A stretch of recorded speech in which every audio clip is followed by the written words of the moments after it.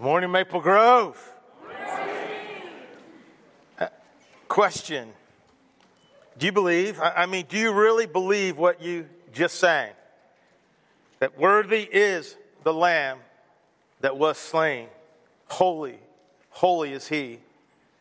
And are you filled with wonder? Awestruck wonder at the mention of His name? Jesus, your name is power, breath, and living water. Such a marvelous mystery. Jesus, we just stand in your presence today. Fill us with wonder at the mention of your name. Fill us with wonder at the truth of your scripture. Fill us with wonder at the beauty and power and majesty of your church. Jesus, I pray that you would open our hearts and minds and ears and spirit. We ask you to be here. We said we felt that you were here. And I pray that today you will move in us, move in our hearts, move in our minds. I pray that we believe that a miracle can happen now because your presence is here. That's all that is needed, is your presence to create a miracle. And I just pray you move in a powerful way. And I just submit to you my heart, my mind right now. I pray that you use it for your honor and your glory. May we be changed because we are here in your presence. In Jesus' name, amen. Imagine, are you imagining?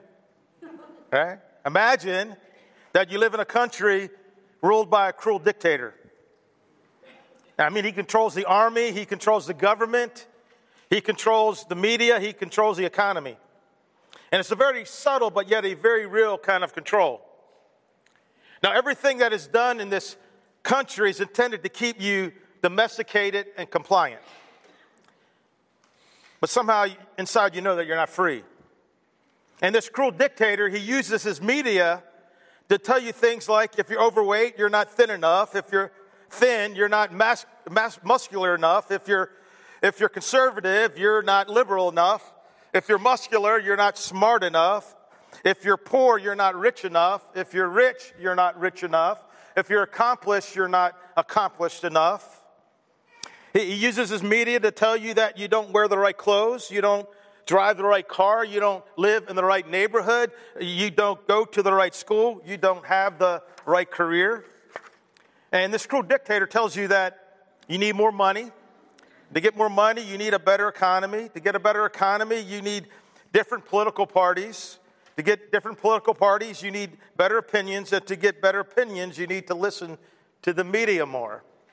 If you listen to the media more, you hear lots of ads that keep reminding you that you're not thin, muscular, smart, knowledgeable, popular, rich, cool, or good enough. Bottom line, they tell you that you don't measure up. And he keeps you in this little rat race of domestication simply by keeping you busy. But you're starting to get tired of this. And you wonder if there's a better way of living. You wonder if there's another place to live. And every once in a while, you meet these visitors from another country who seem to be really happy. It's a real happiness and not the pseudo, plastic, fake, painted on Facebook, Instagram kind of happiness that you're used to. And you wonder why they would ever come to your country for vacation since your country is so depressing and they seem so happy. And you notice that whenever these vacationers come, they tell everyone they meet about their country. And you never paid attention, but you start to listen. And as you do, you're totally in awe. Life in their country seems incredible, almost too good to be true. So you decide to sneak over for a visit to check things out for yourself. And since your borders are tightly controlled, you have to go through the mountains and on foot. You have to travel at night and sleep by day. It takes several days, but eventually you get there. And you visit this other country. You walk the streets, you grab a coffee at a sidewalk cafe, you sit on park benches, you watch, you observe, and you listen, and you're amazed by what you see.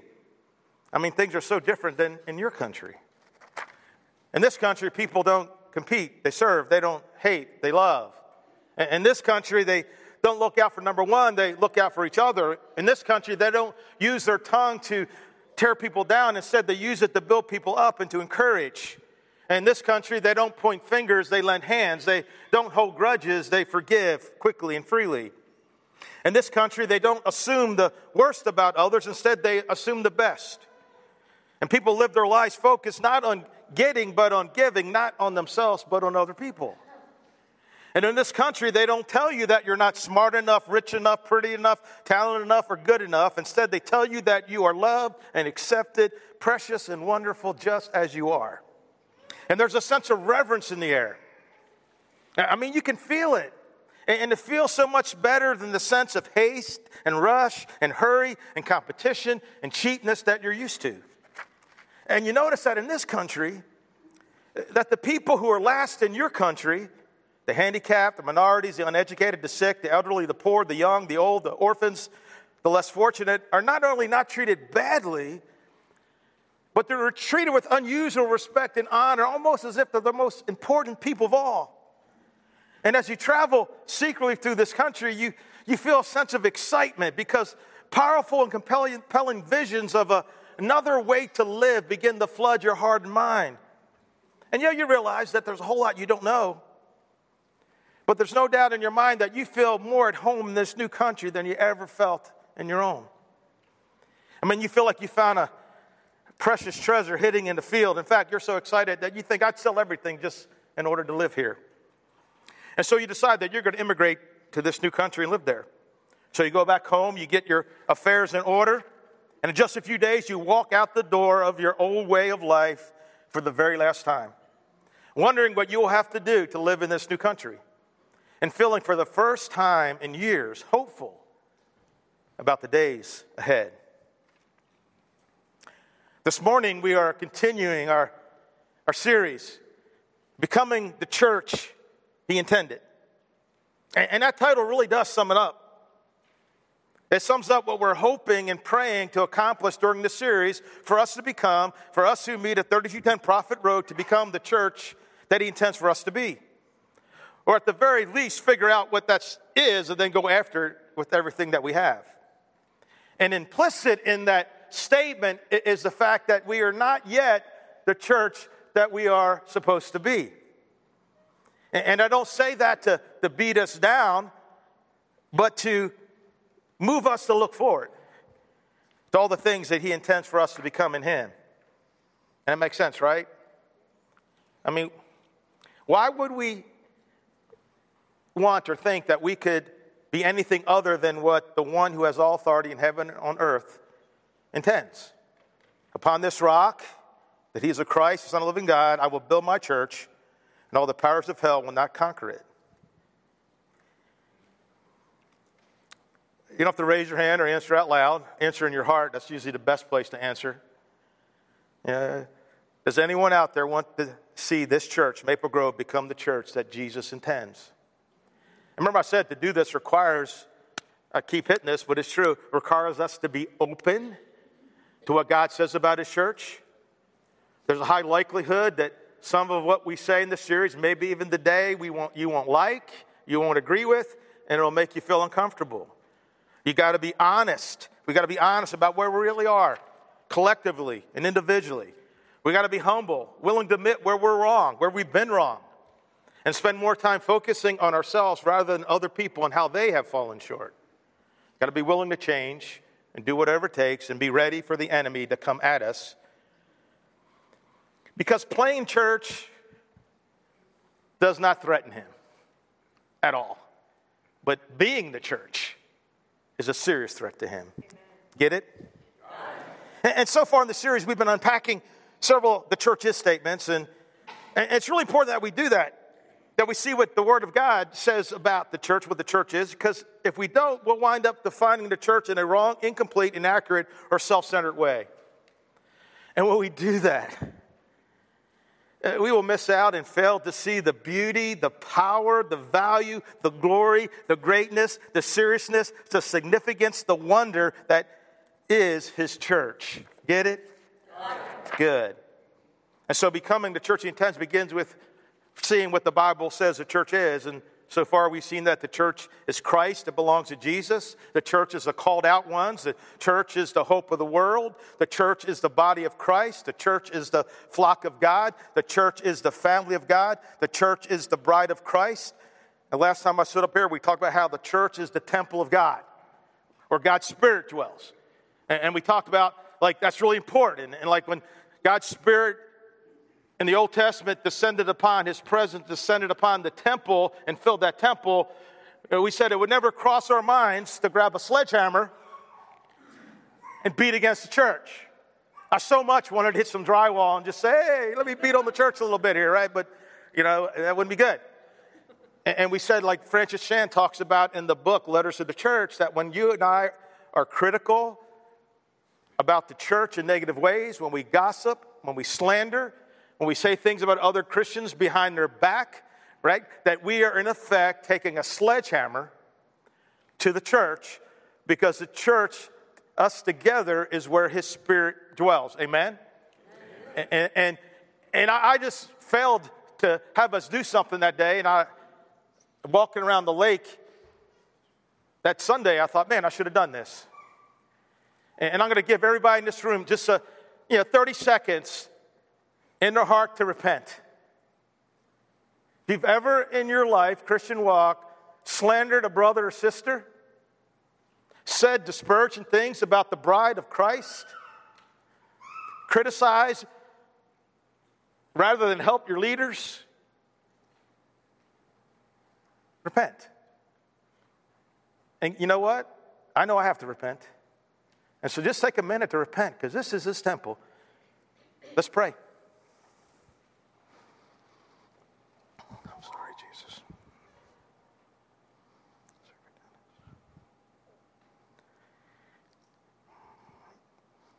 Jesus,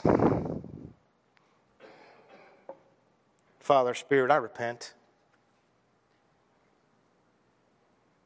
Sometimes I rationalize, and in my frustration, I have taken a sledgehammer and hit your church. And there's no justification for ever speaking bad about a church or other people. I've done that. And I'm sorry. And I ask for your forgiveness. And I ask for your Spirit to smack me in the head anytime and every time I would do such a thing to something you love so dearly. In Jesus' name, amen. And if you've missed any of these conversations, I really encourage you, check them out online. You can go on Facebook. You can download them. We have a podcast. And I just want to say one more thing before we dive into the main topic of the day, is that the church is extremely valuable to Jesus. Paul says this: husbands, love your wives just as Christ loved the church and gave himself for her, to make her holy, cleansing her with the washing of water by the word. And he did this to present the church to himself in splendor, without spot or wrinkle or anything like that, but holy and blameless. And Paul says in Acts chapter 20, be on guard for yourselves, for all the flock the Holy Spirit has appointed you to oversee, to shepherd the church of God, which he purchased with his own blood. Worthy is the Lamb that was slain. And part of the reason he was slain was what? To establish his church. I mean, do you see the church that way? Is that worthy? Jesus gave himself up for the church. He purchased the church with his blood. That's how we need to see the church. The church is so worthy to Jesus. And I do want to mention this, that if you prayed for God to forgive you because you hit his church with the sledgehammer, guess what he did? He forgave you. Isn't that cool? And that's just like, are you serious? All right? If we confess our sins, he is faithful and just and forgive us of all our sins and unrighteousness. All we got to do is own up. Say, we're sorry, God. I screwed up. Shouldn't have done that. I don't want to do it again. And God goes, cool, let's move on. Let's move on. I love his grace and his mercy. All right. Church is a promised Messianic kingdom. I want to attack it by answering 4 questions. Question number 1, what is the kingdom? Now, we don't use the word kingdom very much these days unless we're talking about the United Kingdom or the Magic Kingdom. Right? In each of these cases, kingdom is a specific geographical place defined by its borders. So in English, kingdom primarily refers to a place. However, the emphasis in the Greek word for kingdom is not on a place, but rather on the rule or the reign of God. In fact, some Bible translators actually translate the Greek phrase kingdom of God as the reign of God or the rule of God.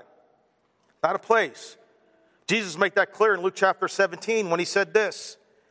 Once having been asked by the Pharisees where the kingdom of God would come, Jesus replied, the kingdom of God does not come with your careful observation, nor will people say, here it is or there it is, because the kingdom of God is within you. And perhaps the best answer to the question, what is the kingdom, is found in 14 words that many of us have prayed many times, right? Your kingdom come, your will be done on earth as it is in heaven. And you see in Hebrew poetry, now many times the second line, it tells the truth of the first line in a slightly different way. Like Proverbs 10:9 says, the man of integrity walks securely, but he who takes crooked paths will be found out. Same truth, different angle. Pride goes before destruction, a haughty spirit before a fall. A perverse man stirs up dissension, and a gossip separates close friends. Your kingdom come, your will be done on earth as is in heaven. So what is Jesus teaching us? He's teaching us that the kingdom is the place where God's will is done. Done how? As it is done in heaven. And how is God's will done in heaven? God's will in heaven is always done, instantly done, constantly done, completely done, humbly done, and joyfully done. In fact, the only guy who tried to not do God's will in heaven got what? Got booted out, along with a few guys with him. That would be Satan. So what is the kingdom? The rule or reign of God within the hearts of men. And I'm going to have us say that, but your kingdom come, your will be done here as it is in heaven. And when you say here, I'm going to have you repeat this after me. When you say here, I want you to point here. I want you to point to your heart, okay? You guys ready to do this? Your kingdom come. Okay, I did a really bad job giving directions, didn't I? Hey, I'm getting old, okay? Just repeat right after me. Your kingdom come. Your kingdom come. Your will be done. Your will be done. Here as it is in heaven. Amen. You get the point. That's what you're praying, not somewhere out there. Let's straighten out the world. Hey, let's straighten out ourselves first. Maybe that'd be a good idea. Why is the kingdom so important? You've heard me say countless times that the Bible central message, the dominant theme is the coming of Christ, the anointed one, God's Messiah, right? The Old Testament can be summarized in this way, right? You know, the coming of Christ. The Gospels could be summarized this way: Christ is here. And the message of the rest of the New Testament is simply Christ is coming again. And I understand everything we read and see in the Old Testament, from the promise in the garden until Mary held baby Jesus in her arms, is all about God preparing the world and his people for the Messiah's arrival. And when I say everything, I mean everything. From the calling of Abraham and Moses, the forming of the nation of Israel, the giving of the law, the building of the temple, the sacrifice and the priesthood, the prophets and the kings, everything looked to, pointed to, and longed for the coming of the Messiah and the kingdom that he would bring. Which is why it should be no surprise that the kingdom was a central focus of Jesus' ministry. He taught about the kingdom, he told parables to describe the kingdom, and he came to establish the kingdom. He couldn't stop talking about the kingdom. Used the word over 100 times. In fact, Jesus talked more about the kingdom than he talked about faith, love, and prayer added together. The kingdom was always on his mind, always on his lips, from the beginning of his ministry to the end of his ministry. After 40 days of fasting, praying, and battling the evil one in the wilderness, Jesus returned to Galilee ready to do what he came to do. We read in Matthew 4:17. From that time on, Jesus began to preach, repent, for the kingdom of heaven is near. That word means it's here and it's available. few verses down in Matthew, verse 23. Jesus went throughout Galilee, teaching in their synagogues, preaching the good news, preaching the gospel of the kingdom, and healing every disease and sickness among the people. In Luke 4:43, Jesus couldn't have made the importance of the kingdom any clearer. I must preach the good news of the kingdom to other towns also, because that is why I was sent. And in Luke 9:27, Jesus said to his disciples, truly I tell you, some who are standing here will not taste death before they see the kingdom of God. Not taste death equals it's getting here soon, and some of you will be there when it arrives, right? And when did the kingdom arrive? It arrived on the day of Pentecost, right? Which, by the way, is next Sunday. That's pretty cool, right? It's cool to me because each message I've tried to do, I hadn't finished. And guess what my message was already planned to be after I did the church is about the birth of the church. So we'll be talking about the birth of the church on Pentecost Sunday, which is pretty exciting. And then during the final week of his ministry, Jesus is still talking about the kingdom at the temple with the people and Jewish leaders, with his 12 in the upper room, as he stood beaten, bound before Pilate and the Jewish leaders. And what do you think his favorite topic was after the resurrection? Acts chapter 1, verse 3. After suffering, he showed himself to these men and gave many convincing proofs that he was alive. And he appeared to them over a period of 40 days and spoke about what? The kingdom of God. Why did he talk so much about the kingdom? Why was it the center of his ministry and the focal point, one of the focal points of the gospel? Well, because the kingdom is what God, through his prophets, told the people was coming. You see, for centuries, prophets like Isaiah and Daniel, Ezekiel, Zechariah told God's people that one day the Messiah would come and establish his kingdom and set things right once and for all. One day the true king would come and defeat their enemies, return them from exile, and help them to become the people that God always intended them to be. For centuries, through the prophets, God had been preparing his people for the coming of the kingdom. However, they misunderstood what was actually coming. As a result, they were looking for a kingdom that was about a physical place, Jerusalem, rather than a spiritual reality of God's reign in the hearts of men. You see, they're looking for a physical kingdom that would overthrow the Roman Empire. And then one day, Jesus, a 30-year-old blue-collar carpenter, shows up from a hick town and says, hey, guys, the kingdom is here. And I know it's not what you expected. I know you wanted me to overthrow Rome, and I'm not going to do that. In fact, I'm going to let them kill me.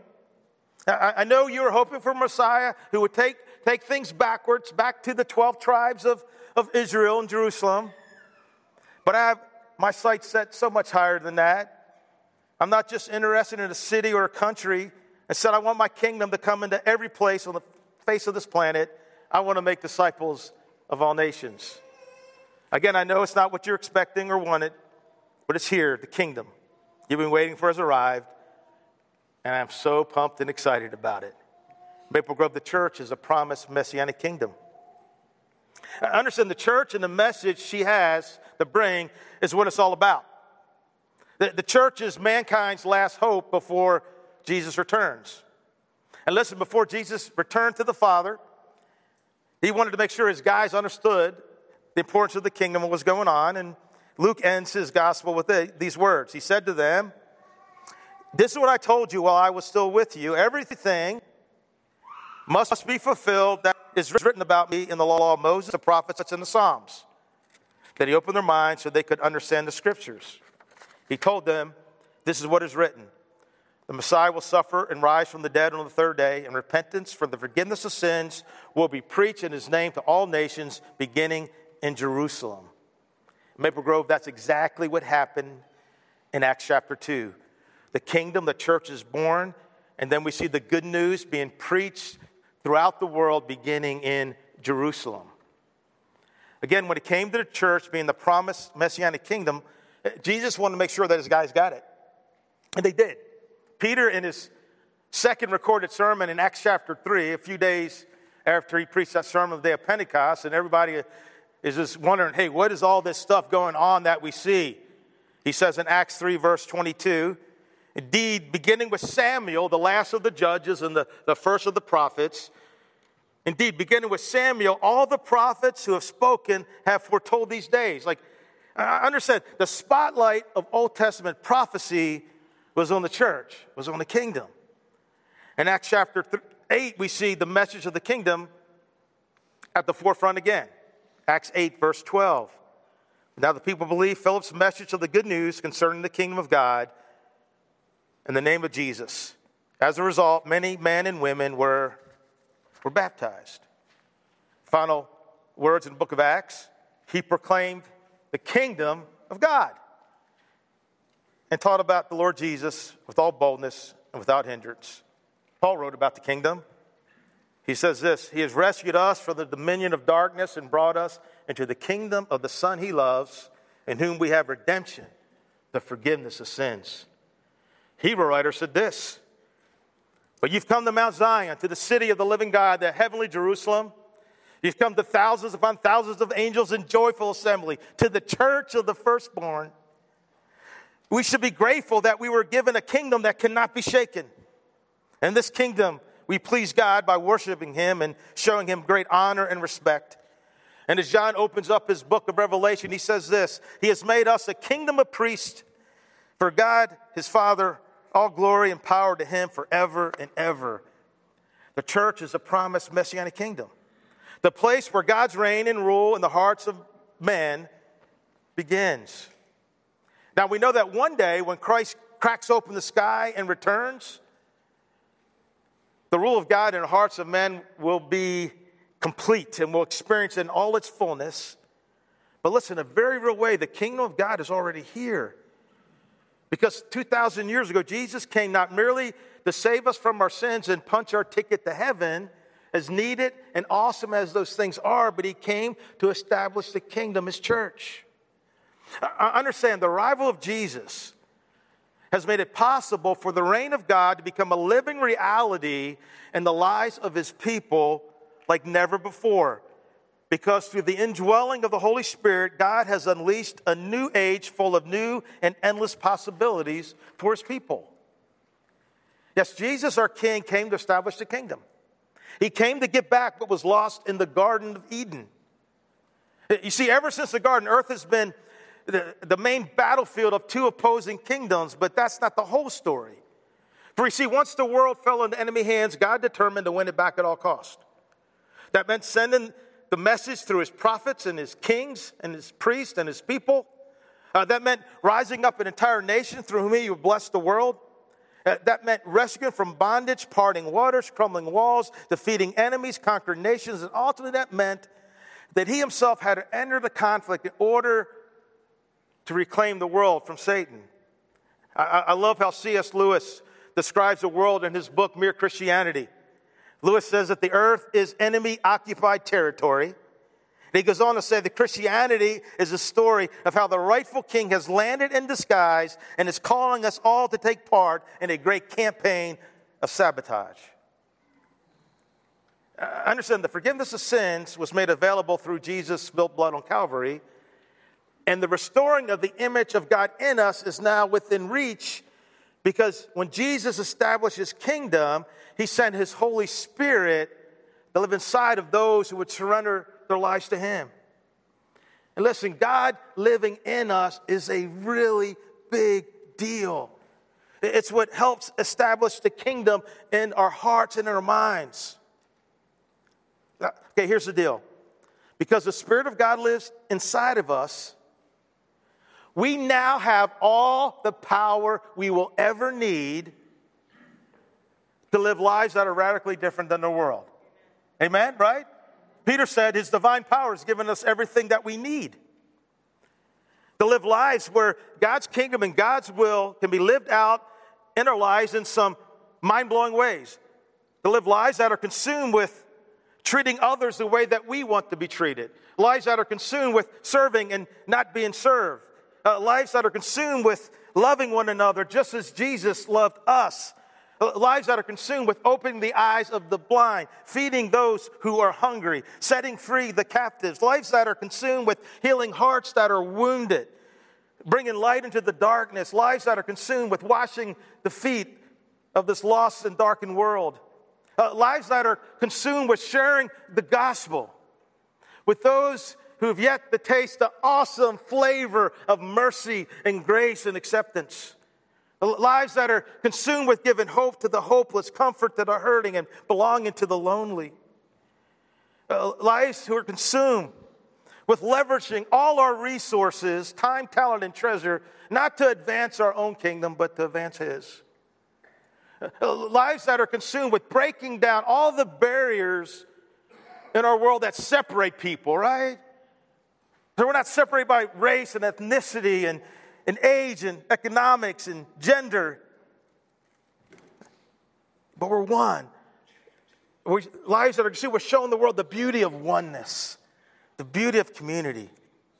I mean, can you see why Jesus and disciples were excited about this? I don't know if you know, but Peter says in 1 Peter that what you and I get to be a part of, what you and I yawn about and get bored over, it says that the prophets of old and the angels in heaven, check it out, 1 Peter chapter 1, verses 10 through 12, it says the prophets of old and the angels, man, would love to get in what we're a part of every day.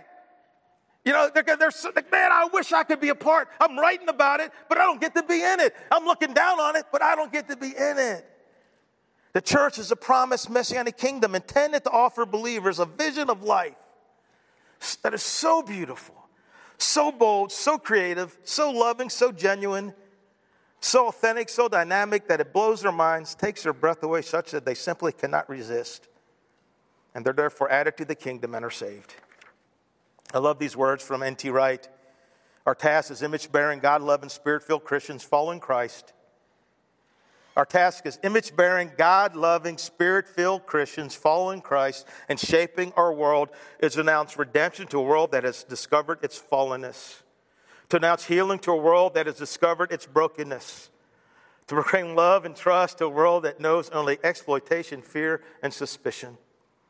Our task is to announce in deed and word that the exile is over, to act boldly in God's world in the power of the Spirit. The church is a promised Messianic kingdom. Next question, how do we get in on it? Answer that question, I want to go back to the story I told in the beginning about leaving your old country and immigrating to a new one. Now just think about what you have experienced. You've experienced what we might call repentance. Because you had a way of life that was part of the rat race. You were part of the system. And so you believed them when they said you got to be thinner, richer, prettier, and cooler. You believed all that junk. But then you started to doubt. You began to rethink your life. This isn't the way I want to live anymore. This isn't working. This is not producing anything of real or lasting value. And because you have visited this other country, not only are you starting to experience repentance, but you're starting to experience faith. You see, you have a belief and a confidence that if you could just live in that other country, your life would be so much better. Repentance and faith, that's part of what it takes to get in on this new country. So you cross over secretly as you did before, traveling at night and on foot, and you come to one of the border towns and you go to the mayor's office. And you say, hey, can I be accepted here as a refugee? Like, do you have a refugee camp that I can go to?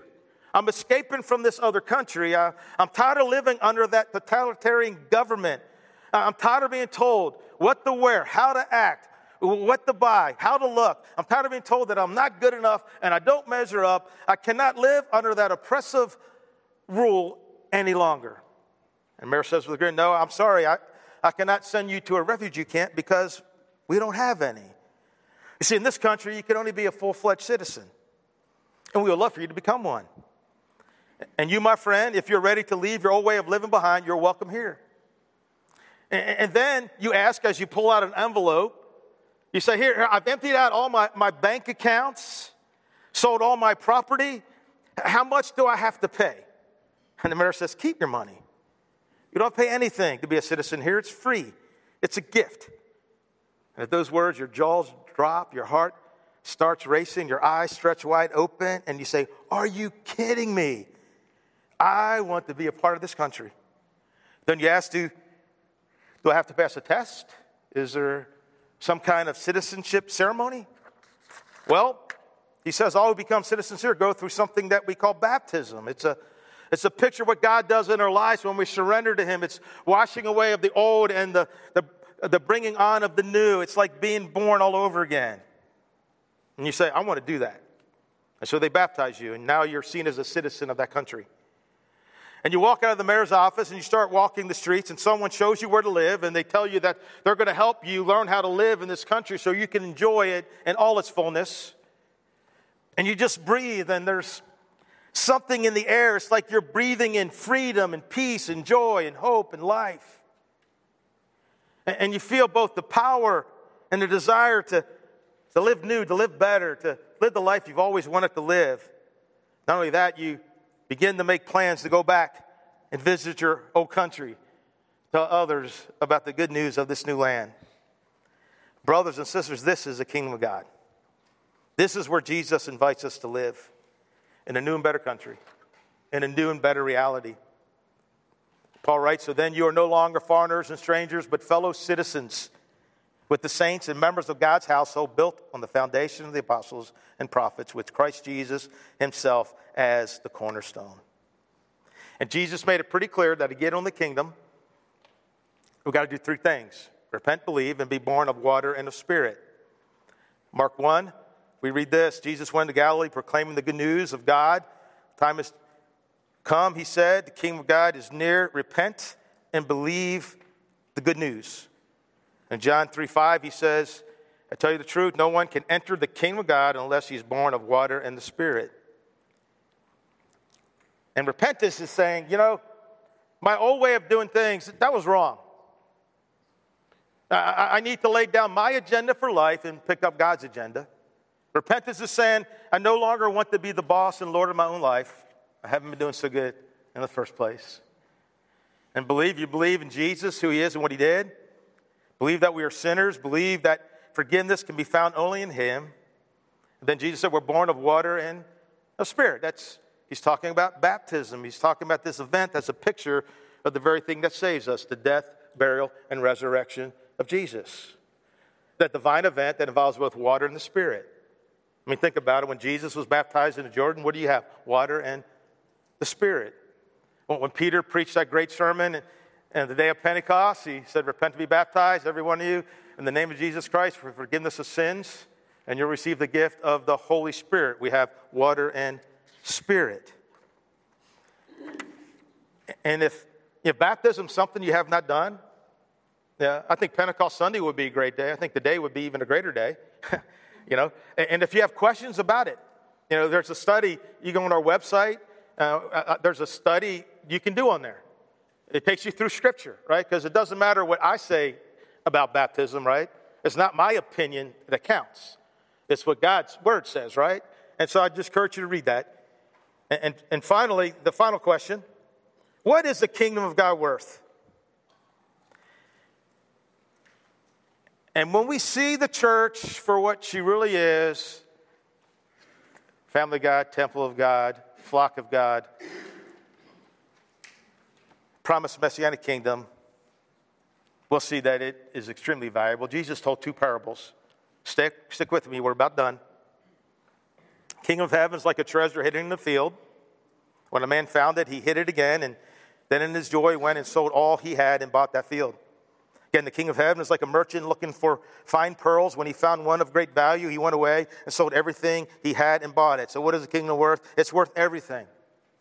It's worth everything we have and everything we are. And listen, during the last 2,000 years, when men and women heard about the kingdom and understood it,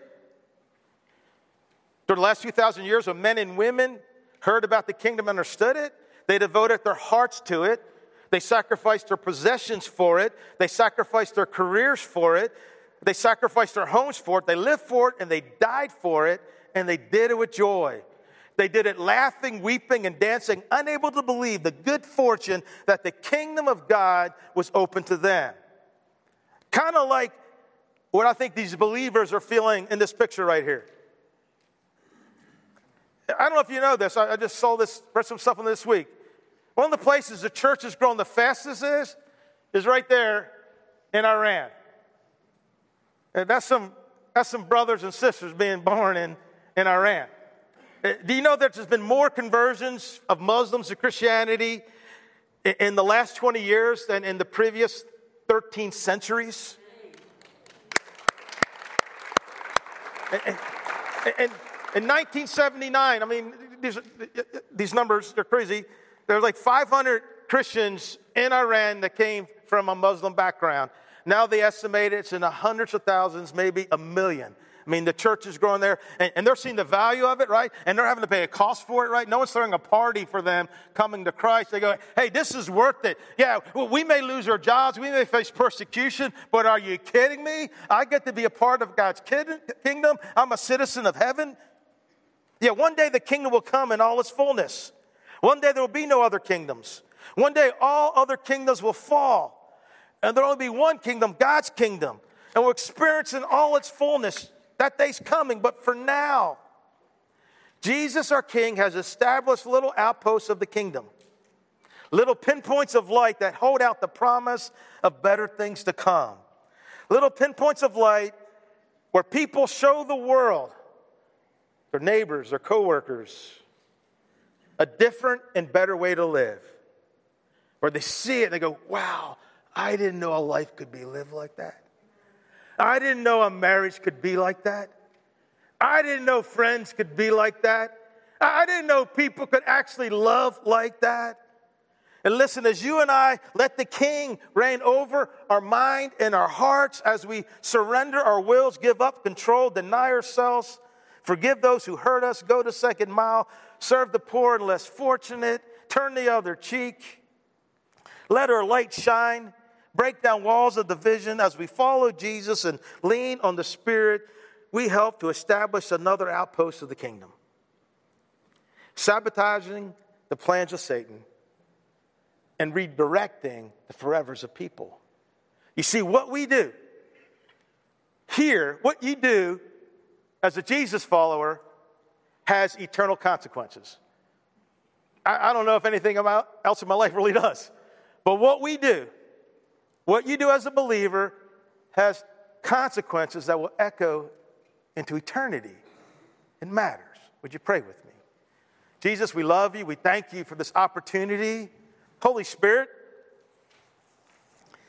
you say that when we don't know what to pray, that somehow you can find the words to pray for us. And Holy Spirit, I pray that if I had somehow misrepresented or made it hard to understand the beauty and power of your kingdom, your church, Holy Spirit, make that clear through your word. And Jesus, we thank you for your forgiveness. We thank you that we get to live in a new and better reality. We thank you for the forgiveness that is ours because of Christ. We thank you that we are citizens of a much better place. In Jesus' name, amen.